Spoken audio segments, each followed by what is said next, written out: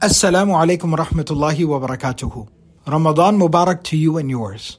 This Ramadan, as we all gather to share a meal with our loved ones, we need to remember those in Gaza who are also gathering to share a meal with so many who aren't there, that were just there a year ago.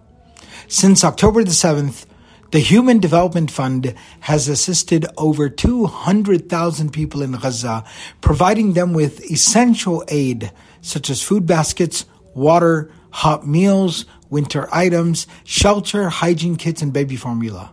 Your generous contributions are making a significant impact, especially in Rafah. Let's sustain this momentum and continue providing crucial support during this sacred and blessed month. Please visit hdfund.org/qalam. That's hdfund.org/qalam, QALAM, to learn more about our global reach this Ramadan and choose where you'd like to direct your support during this blessed month. May Allah subhanahu wa ta'ala make this month a time of mercy, solace, acceptance, and triumph for the ummah of Rasulullah sallallahu alayhi wasallam. And may Allah continue to use all of us as a means and never replace us. Ameen ya Rabbil Alameen. Assalamu alaikum wa rahmatullahi wa barakatuhu. You're listening to the Qalam podcast. Qalam is an organization that is dedicated to making Islamic knowledge accessible to everyone. Alhamdulillah, Qalam has been able to serve so many people all across the world in so many ways. And now, Qalam has the opportunity and the ability to take its work to the next level. Qalam now has the ability to expand its offerings to people all across the world in so many different ways. Qalam is acquiring a campus, a home, where we can continue to do the work that we do and in fact increase what we do. But we need your help, we need your support to make that dream a reality. Go to qalamcampus.com and donate generously. Every single person listening to this podcast, benefiting from Qalam, I need you to go there and donate and share that link far and wide, and let's all of us come together, invest into our sadaqah jariyah, and take this work to the next level. Jazakumullahu khairan. Wassalamu alaikum wa rahmatullahi wa barakatuhu. Now enjoy the podcast. Bismillahir Rahmanir Rahim. Alhamdulillah. Alhamdulillah wa kafa wa salamun ala ibadihi alladhina istafa. خصوصا على سيد الرسل وخاتم الأنبياء وعلى آله الأتقياء وأصحابه الأتقياء أما بعد. Today we continue with hadith number 13 from the book. Is that correct? Number 12? Okay. Hadith number 12 of Shaykh Abdul Fattah Abu Ghudda rahimahullah ta'ala's book, Ar-Rasul Al-Mu'allim. In this book, the Shaykh examines the amazing qualities of Rasulullah sallallahu alayhi wa sallam as an educator and teacher. May Allah subhanahu wa ta'ala allow us to embody them. Go ahead. Bismillah walhamdulillah wa salatu wassalamu ala Rasulillah. Bukhari narrates in Al-Adab al-Mufrad, Muslim and Nasa'i, on the authority of Abu Rifa'a al-Adawi radiyallahu anhu, who said, I came to Rasulullah sallallahu alayhi wa sallam while he was delivering a lecture. I said, O Messenger of Allah, I am a stranger who has come to find out about my religion, as I do not know anything about it. Rasulullah sallallahu alayhi wa sallam turned towards me, stopped his lecture, and then came to me. A chair was brought for him. I think it had legs made of steel. Rasulullah sallallahu alayhi wa sallam sat on the chair and began teaching some of what Allah Ta'ala had taught him. He then returned to complete his lecture. Yes. Go ahead. In his commentary of Sahih Muslim, Imam Nawawi rahimahullah said, this hadith demonstrates Rasulullah sallallahu alayhi wa sallam's humility, kindness, compassion, and accessibility to the Muslims. It also demonstrates that a seeker must be well-mannered when speaking or questioning a alim. The hadith also teaches us that a person should hasten to answer a questioner and should give preference to more important matters. This companion may have asked about Iman and its important fundamentals. The ulama are unanimous in their view that when a person comes inquiring about Iman and the manner of embracing Islam, it is incumbent in Cuban to answer his question and to teach him immediately. So here, we look at this narration that Imam Bukhari rahmatullahi alayhi narrates in his Adab al-Mufrad, that the companion Abu Rifa'a al-Adawi radiyallahu anhu says that I came to Rasulullah sallallahu alayhi wa sallam while Nabi sallallahu alayhi wa sallam was delivering a khutbah. So I said, O Messenger of Allah, رَجُلٌ غَرِيبٌ جَاءَ يَسْأَلُ عَنْ دِينِهِ لَا يَدْرِي مَا دِينُهُ, that I am a person that has come to ask about his deen and I don't know anything about it. So here, Imam Nawawi rahmatullahi alayhi, in his commentary, he points out that it's very possible that his question was about accepting Islam, that he was interested in entering into Islam. Now, while we don't know what Rasulullah sallallahu alayhi wasallam was speaking of before the arrival of this individual, what we do know is that this person came to ask about something important. So Rasulullah sallallahu alayhi wasallam فأقبل علي رسول الله صلى الله عليه وسلم وترك خطبته حتى انتهى إلي. Nabi sallallahu alayhi wasallam directed his attention towards me. He left his sermon until he came right before me. فأتي بكرسي. A chair was brought for Rasulullah sallallahu alayhi wasallam. Nabi sallallahu alayhi wasallam sat on حسبت قوائمه حديدا. قال فقعد عليه رسول الله صلى الله عليه وسلم فجعل يعلمني مما علمه الله. So Rasulullah sallallahu alayhi wasallam started teaching me from that which with Allah subhanahu wa ta'ala had given him knowledge of. And then Rasulullah sallallahu alayhi wasallam went back to his khutbah. So right away we see here that the Prophet sallallahu alayhi wasallam saw an individual who was sincere, who was in need, who had a genuine question. So the Prophet sallallahu alayhi wasallam gave that person attention. And this is important, that when someone comes to you with a question, do your best to respond to them. Because if you keep shrugging them off, they will lose the ability, the confidence to ask questions. And let alone confidence to ask a question, they'll lose interest. That how can I trust people or go to people when I've turned to them multiple times and they've given me no attention at all. They haven't given me the time of the day. So Rasulullah sallallahu alayhi wasallam gave this person so much habba. So then Imam Nawawi rahmatullahi alayhi, while commenting on this, he says, وَفِيهِ الْمُبَادَرَةُ إِلَى جَوَابِ الْمُسْتَفْتِي وَتَقْدِيمُ أَهَمِّ الْأُمُورِ فَأَهَمِّهَا.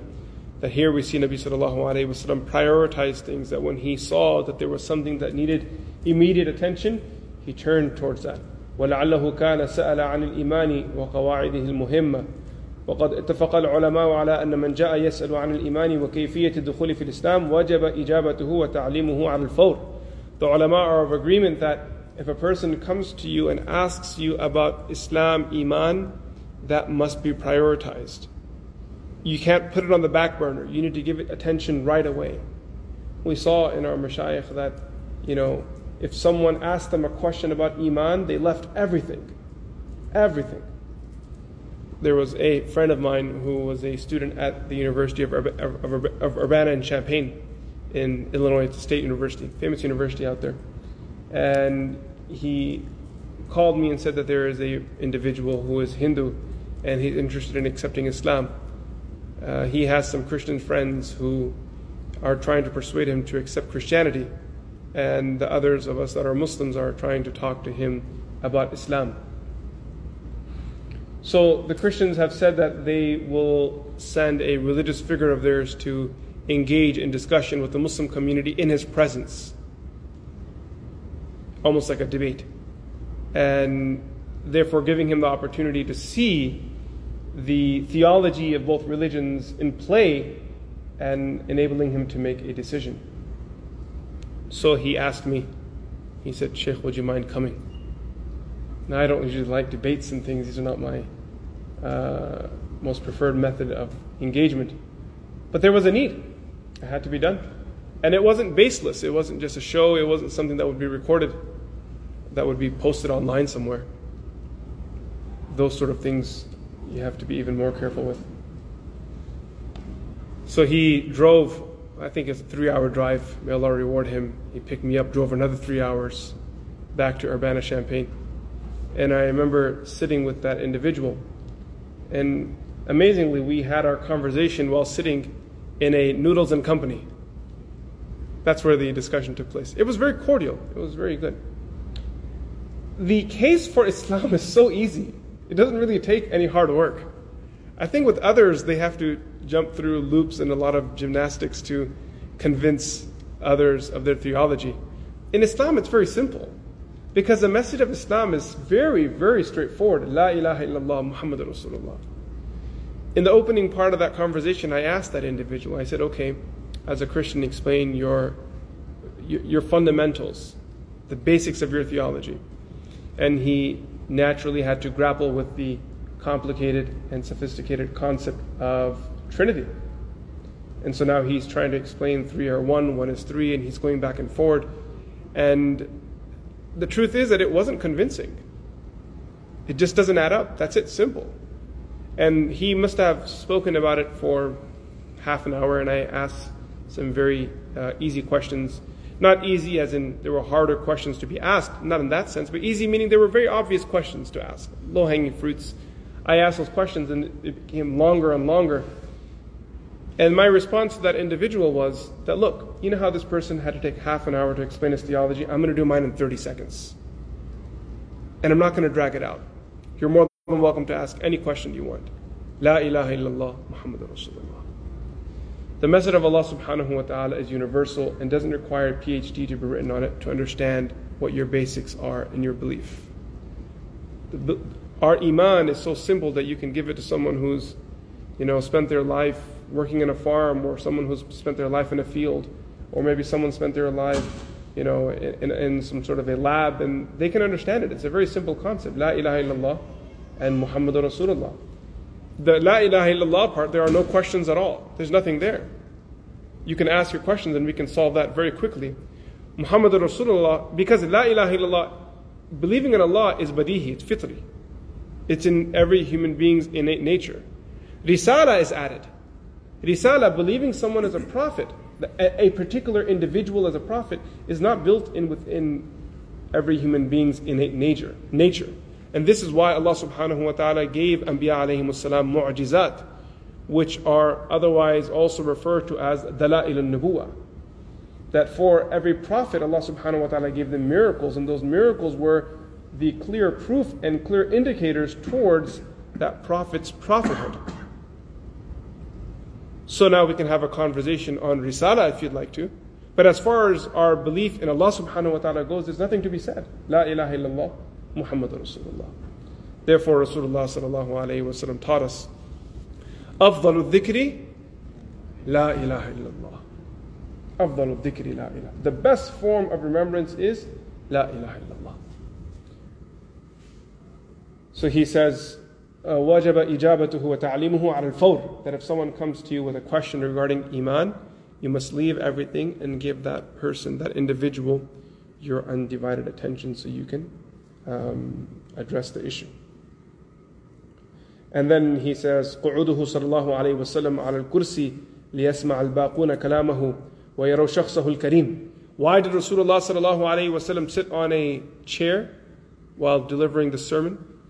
Imam Nawawi rahmatullahi alayhi says, it's so that others could hear him and they can see him as an educator. This is one of the reasons why the teacher may sit and teach from a platform or from while sitting on a chair, so everyone has a clear line of sight where they can see the individual they're learning from. This is from the teachings of Rasulullah sallallahu alayhi wasallam. Similarly, it was a practice of the Prophet sallallahu alayhi wasallam to deliver his community sermons from a mimbar.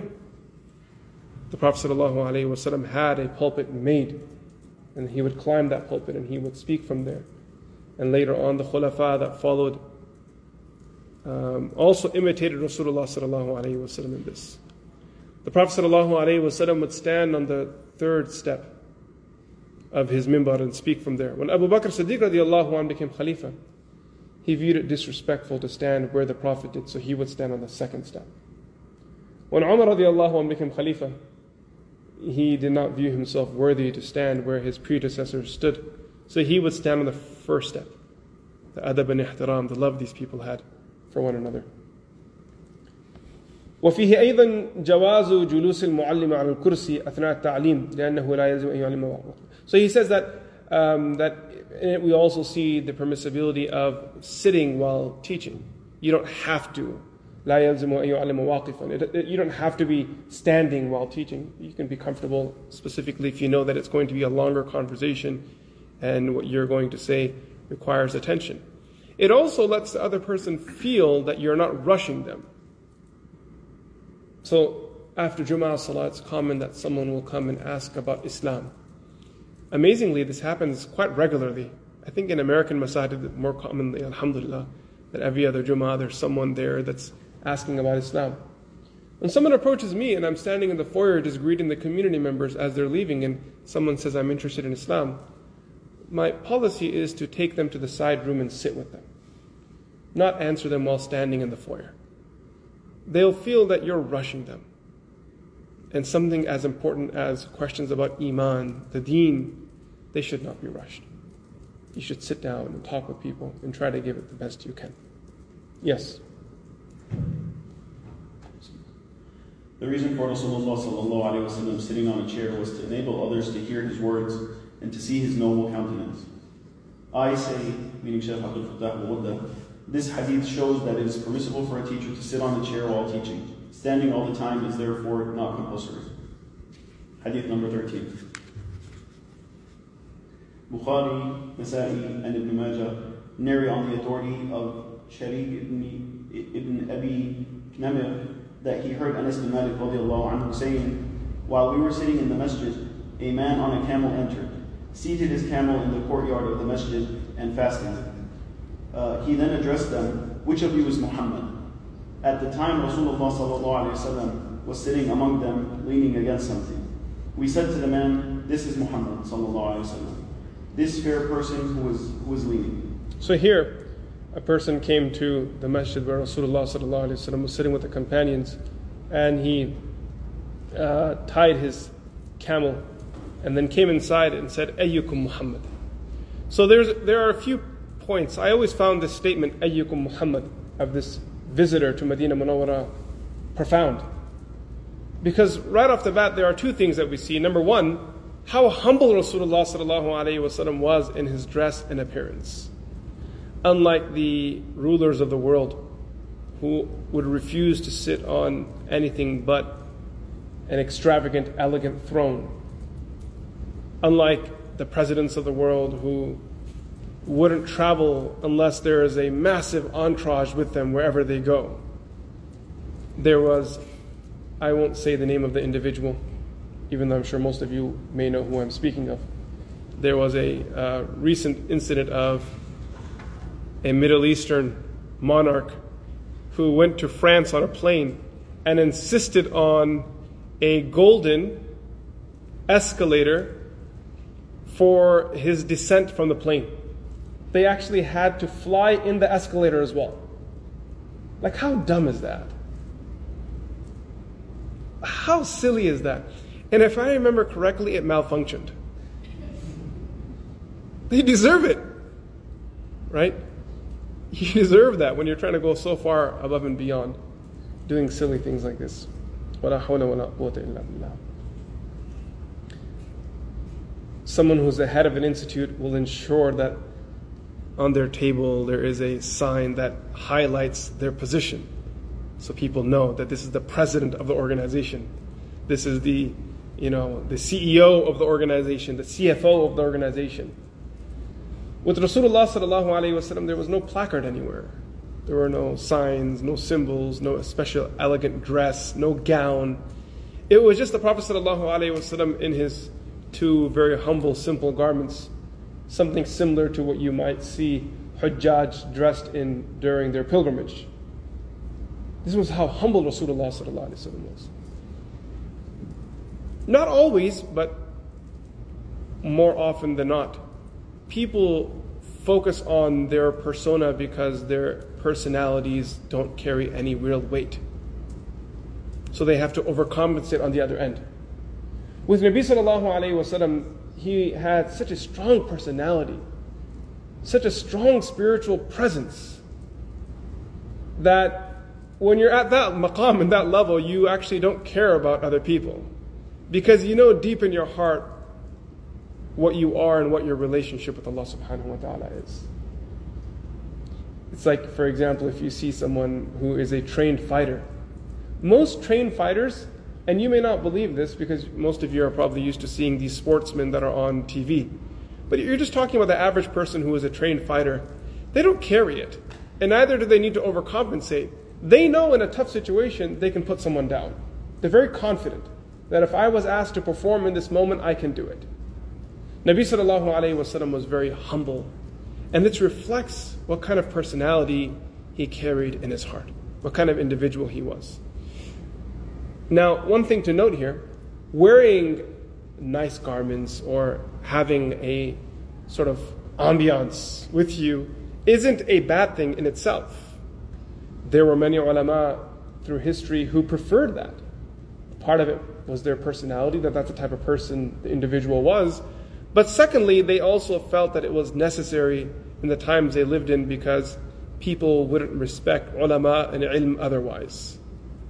So they would carry themselves a particular way. We have both things. You see some ulama very humble rides, humble garments, and then you'll see others that are very proper. Shaykh Abdul Fattah Abu Ghudda rahimahullah was from that second category as a person. If you recall, when I shared his biography with you, when we studied his first book,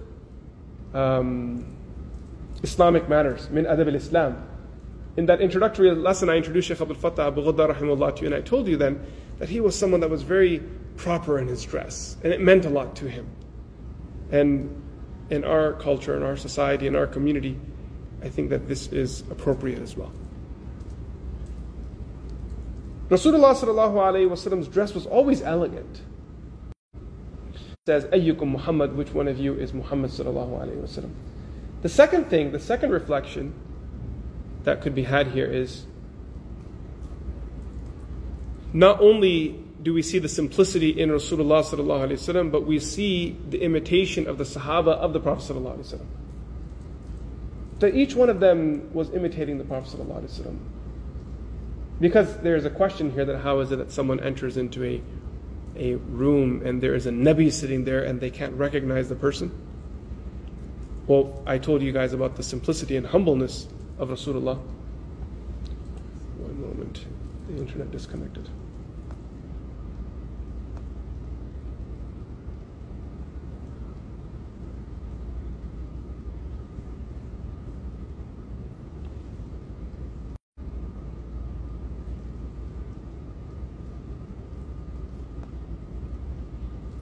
Let's try again. Bismillah ar-Rahman ar-Rahim.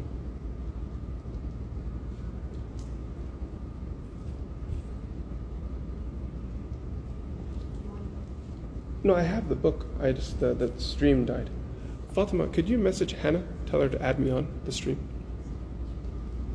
Jazakallah.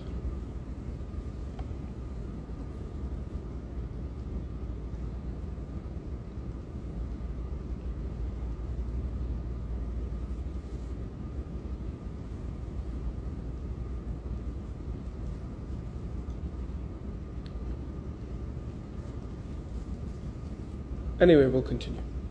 ثُمَّ قَالَ لَهُمْ أَيُّكُمْ مُحَمَّدٌ, which one of you is Muhammad sallallahu alayhi wa sallam? We also see here the ittiba of the Sahaba of Rasulullah sallallahu alayhi wa sallam, how they were very particular to imitate every detail that they could from the life of Rasulullah sallallahu alayhi wa sallam. Yes, go ahead. The man addressed Rasulullah sallallahu alayhi wa sallam, O son of Abdul Muttalib. Rasulullah sallallahu alayhi wa sallam replied, I have heard you, so say whatever you wish. The man said, O Muhammad, I am going to pose some questions to you. I will be very harsh with you in my questioning, so do not be angry with me. Rasulullah sallallahu alayhi wa sallam replied, ask whatever you desire. One thing the ulama point out here, and I've addressed this previously in our class, but because the hadith mentions it, I'll bring it up here again. Most of the narrations where someone is addressing Nabi sallallahu alayhi wa sallam by his name, like Ayyukum Muhammad, most of these narrations, the questioner was a Bedouin. Because the Sahaba would not refer to the Prophet sallallahu alayhi wa sallam by his name. It was not considered the best adab. Bedouins were a little bit more rough on the edges. But they were honest people, and that's why everyone loved them. Their zahir is their batin is their zahir. Just very straightforward people. So he says that, إِنِّي سَائِلُكَ وَمُشَدِّدٌ عَلَيْكَ فِي الْمَسْأَلَةِ, that I'm going to ask questions and I may be a little tough as well. فَلَا تَجِدَنَّ عَلَيَّ فِي نَفْسِكَ, so don't be angry with me. Don't be angry with me. قَالَ سَلْ عَمَّا بَدَالَكَ, Nabi sallallahu alayhi wa sallam said, ask away.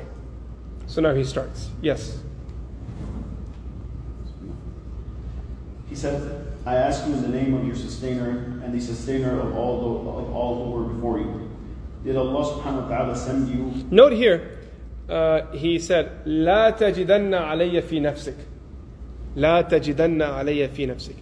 Don't make the mistake of translating tajidu here in the meaning of finding. That's not what it means. Here it's in the meaning of لا تغضبن علي. Keep this in mind. The word wajada comes in the meaning of ghadiba as well. And in hadith you'll find this happen every now and then, that the word wajada comes in the meaning of ghadiba. So لا تجدن أي لا تغضبن, لا تغضبن علي. Yes. He said, I ask you in the name of your sustainer and the sustainer of all who were before you. Did Allah send you to all the people? Rasulullah sallallahu alayhi wa sallam replied, O Allah, yes. He said, it's a way of answering. So he asked, Allahu arsalaka ila nasi kullihim, that Allah subhanahu wa ta'ala send you to all the people. Nabi sallallahu said, Allahumma na'am. Yes, by Allah, yes. I have been sent to all the people. He said, فقال فأنشدك بالله الله أمرك أن نصلي الصلوات الخمسة في اليوم والليلة. قال اللهم نعم. He then made him take an oath again. By Allah, did Allah subhanahu wa ta'ala send you to command us to pray 5 times a day? Nabi sallallahu alaihi wasallam said yes. قال فأنشدك بالله الله أمرك أن نصوم هذا الشهر من السنة.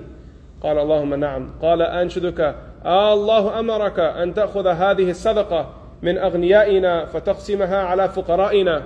قال اللهم نعم. So he kept asking Nabi sallallahu alaihi wasallam the fundamentals of the deen. That did Allah subhanahu wa ta'ala tell you to tell us to pray? Or is this from you? No, Allah said it.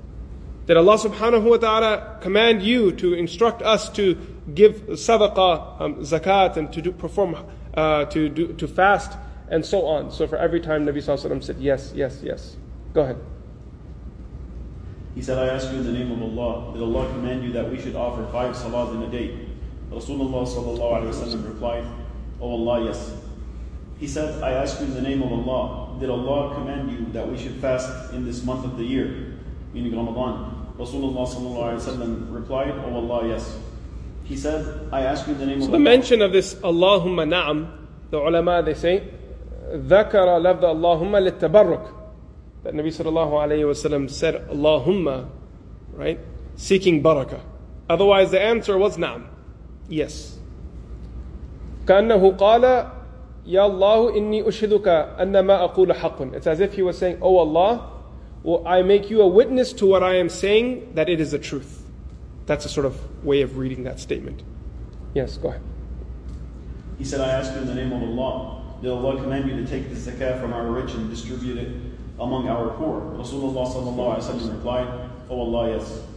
The man said, I believe in what you have come with, and I will be your boy to my people whom I left behind. My name is Imam ibn Thalaba, the confederate of Banu Sa'd ibn Bakr. Yes. In one narration, when this person left, Nabi sallallahu alayhi wa sallam said, he has taken a deep understanding with him. His questions were basic.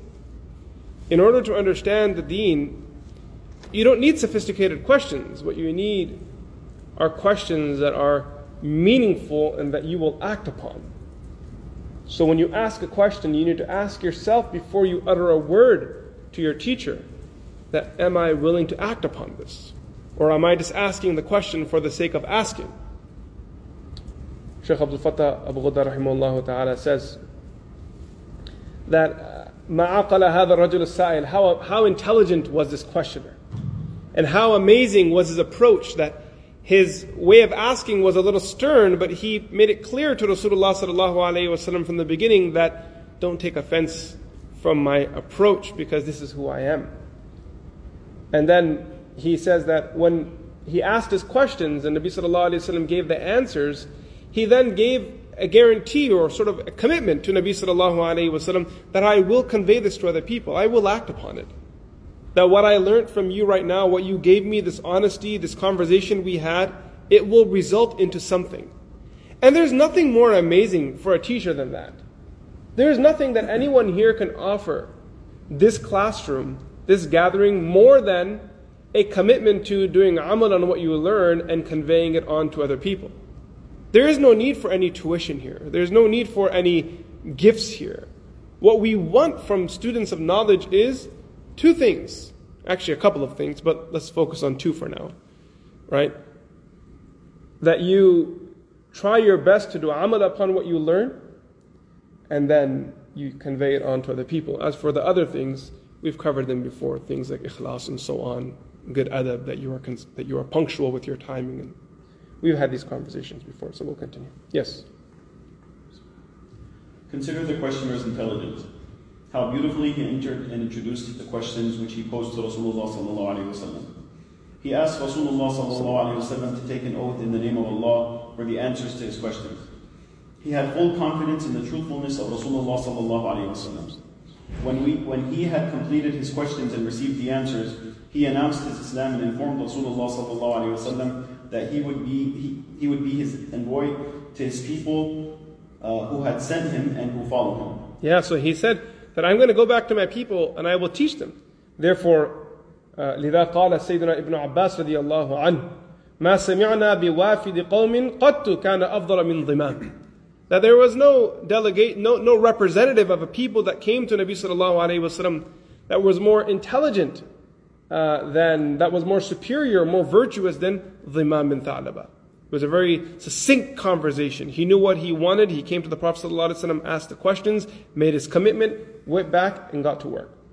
وكان سيدنا عمر رضي الله عنه يقول, similarly Umar رضي الله عنه used to say, ما رأيت أحدا أحسن مسألة ولا أوجز من ضمام بن ثعلبة. I never saw anyone who had such beautiful questioning and was more just brief and concise than Dhimam bin Tha'laba radiallahu anhu. Yes. They had sent him to inquire about the authenticity of the messenger who was inviting people so that they could also believe in him.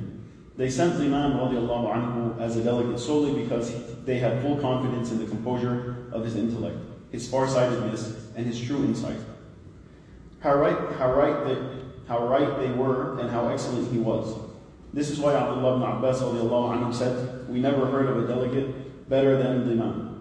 Umar radiallahu anhu used to say, I never saw anyone better than Dhimam ibn Tha'laba in posing questions and being so precise in this regard. May Allah Ta'ala be pleased with him. Yes, continue. Hadith number 14. Muslim narrates on the authority of Abu Ayyub radiallahu anhu, who said, a Bedouin approached Rasulullah sallallahu alayhi wasallam while he was on a journey. He took hold of the nose ring or reins of Rasulullah sallallahu alayhi wasallam's camel. He's bringing all the Bedouin narrations, note that. Right. Each one had an interesting sort of introduction. I might need you to message Hannah again. You're disconnected. Trying to join. Okay. So in this scenario, a Bedouin approaches Rasulullah sallallahu alayhi wasallam, and فَأَخَذَ بِخِطَامِ نَاقَتِهِ. So he takes the nose ring of the animal and holds it, which is a very rough way of holding an animal. That's how he stops the animal. Yes.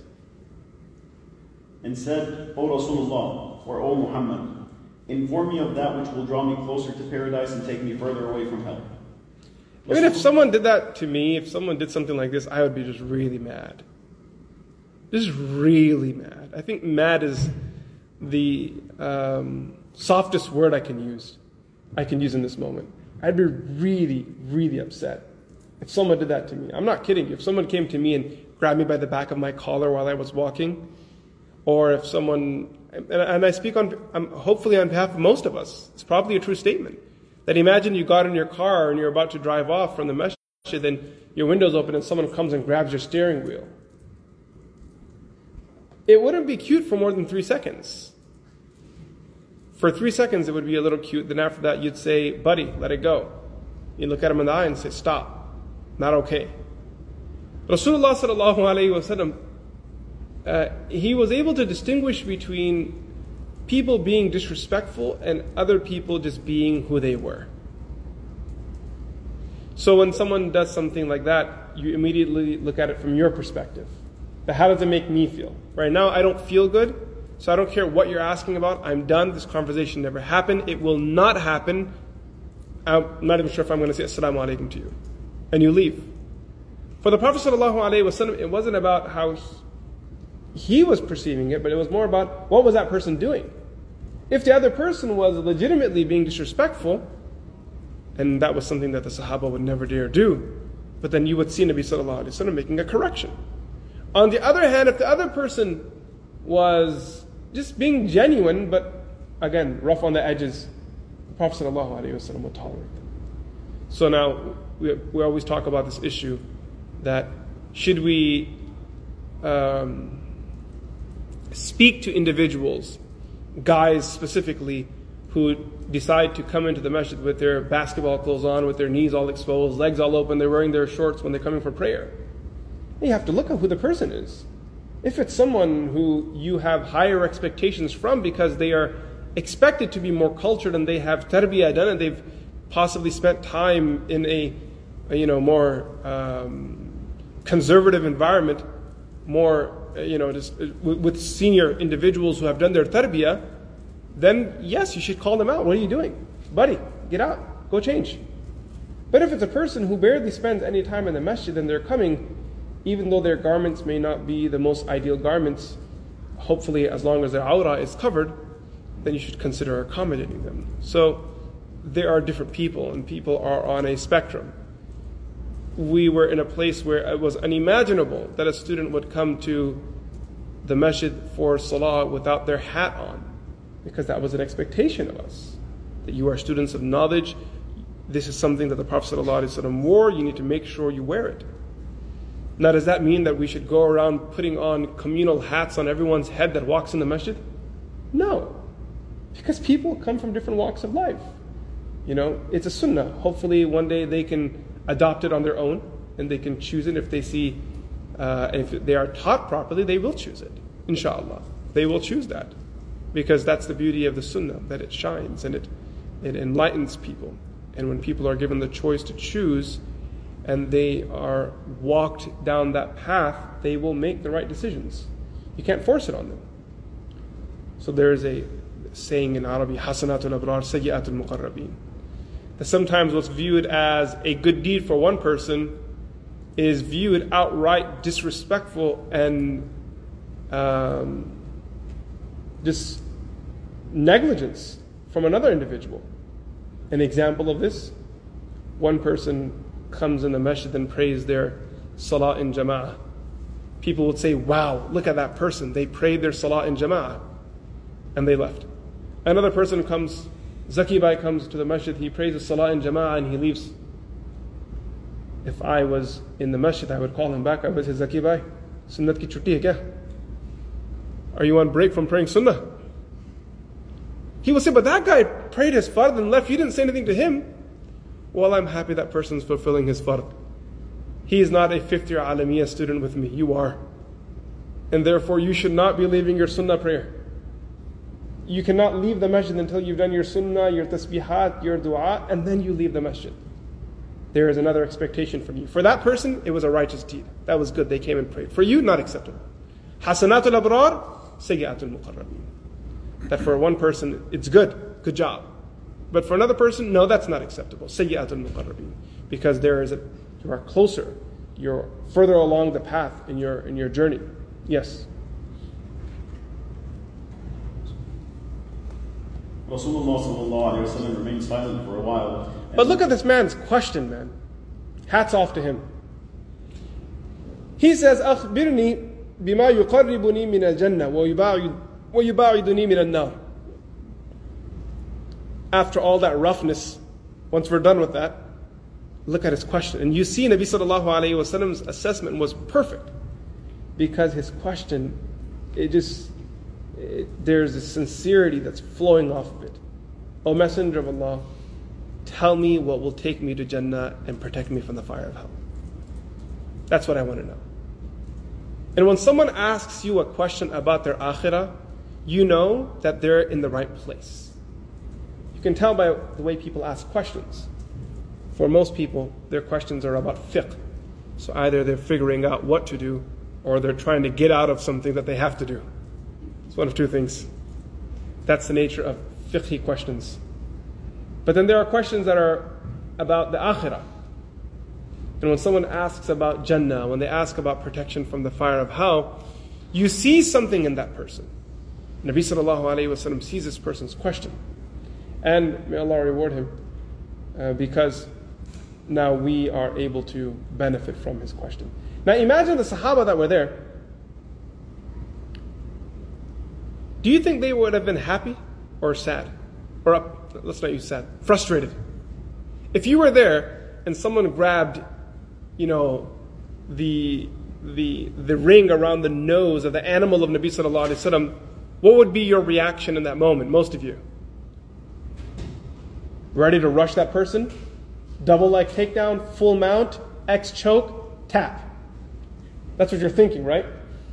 But you know what, I'm just gonna gob this guy straight. Or if you're not saying or doing anything because you know that you don't step out of line in front of the Prophet ﷺ, you're still probably worked up in that moment. Like, are you nuts? Let go right now. That's at least what you're thinking. So keep that vibe in mind. The Sahaba are there watching this person grab the nose ring of the animal of Nabi ﷺ and ask his question. فَكَفَّ النَّبِيُّ صَلَى اللَّهُ عَلَيْهِ وَسَلَّمَ ثُمَّ نَظَرَ فِي أَصْحَابِهِ ثُمَّ قَالَ لَقَدْ وُفِّقَ أَوْ لَقَدْ هُدِيَ. In order to wash out any thoughts that anyone had of him, Nabi sallallahu alayhi wasallam turned to the companions and he said, this man has been divinely inspired. So now all that anger washed away. If this person's been divinely inspired, Nabi sallallahu alayhi wasallam is okay with what happened because what's about to come next will be epic. So Rasulullah sallallahu alayhi wasallam turns back to the questioner and he says, Kayfa qult? Repeat. What did you say? Fa'ada. That person then repeated his question. فقال النبي صلى الله عليه وسلم تعبد الله ولا تشركوا به شيئا وتقيم الصلاة وتؤتي الزكاة وتصل الرحم دع الناقة. Nabi sallallahu alayhi wa sallam, he gives them a brief answer.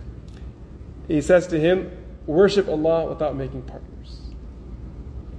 Establish your salah, give your zakah, build bonds, keep your family ties strong. And now let go of my camel. Which tells us throughout the time the guy was still holding on. At this point, many of you probably thought he let go within a few seconds. Maybe it was one of those things where you just hold on for 3 seconds and let go.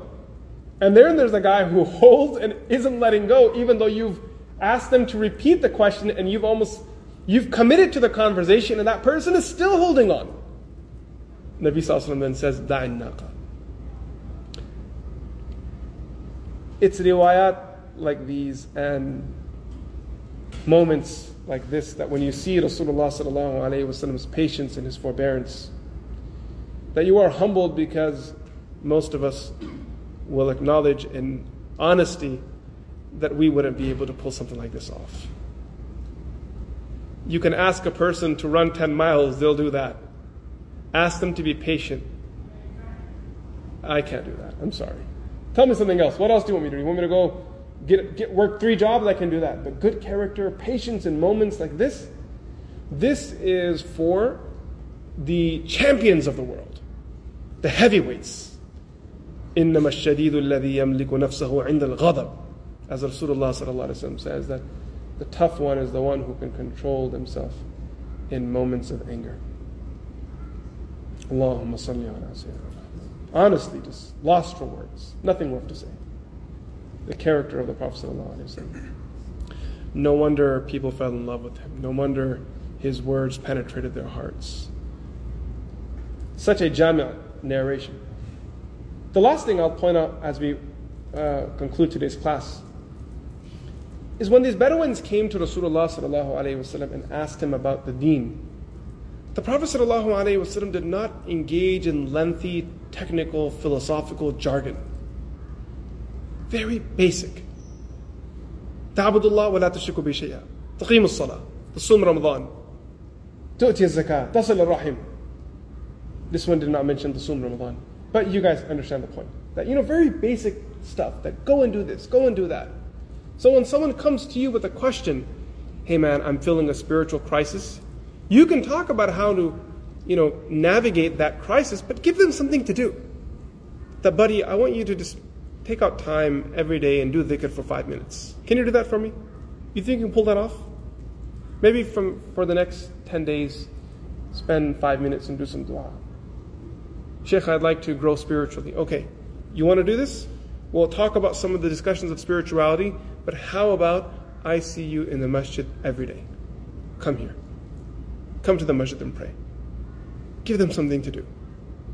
Where you can engage someone intellectually, when you connect someone to ibadah, you open up a path between them and Allah, and then Allah subhanahu wa ta'ala fills them with the energy that they need. Allah subhanahu wa ta'ala nourishes them and takes care of them. For most of us, unfortunately, we've sealed all of our ibadah off. Either we're not doing them, or the ibadat we're doing, unfortunately, are filled with distractions and insincerity. May Allah subhanahu wa ta'ala grant us ikhlas and the ability to follow the sunnah of Nabi sallallahu alayhi wa sallam, and allow us to be positive influencers in our society, community, and families. Wa sallallahu ta'ala ala Sayyidina Muhammad. Assalamu alaikum wa rahmatullahi ta'ala wa barakatuh.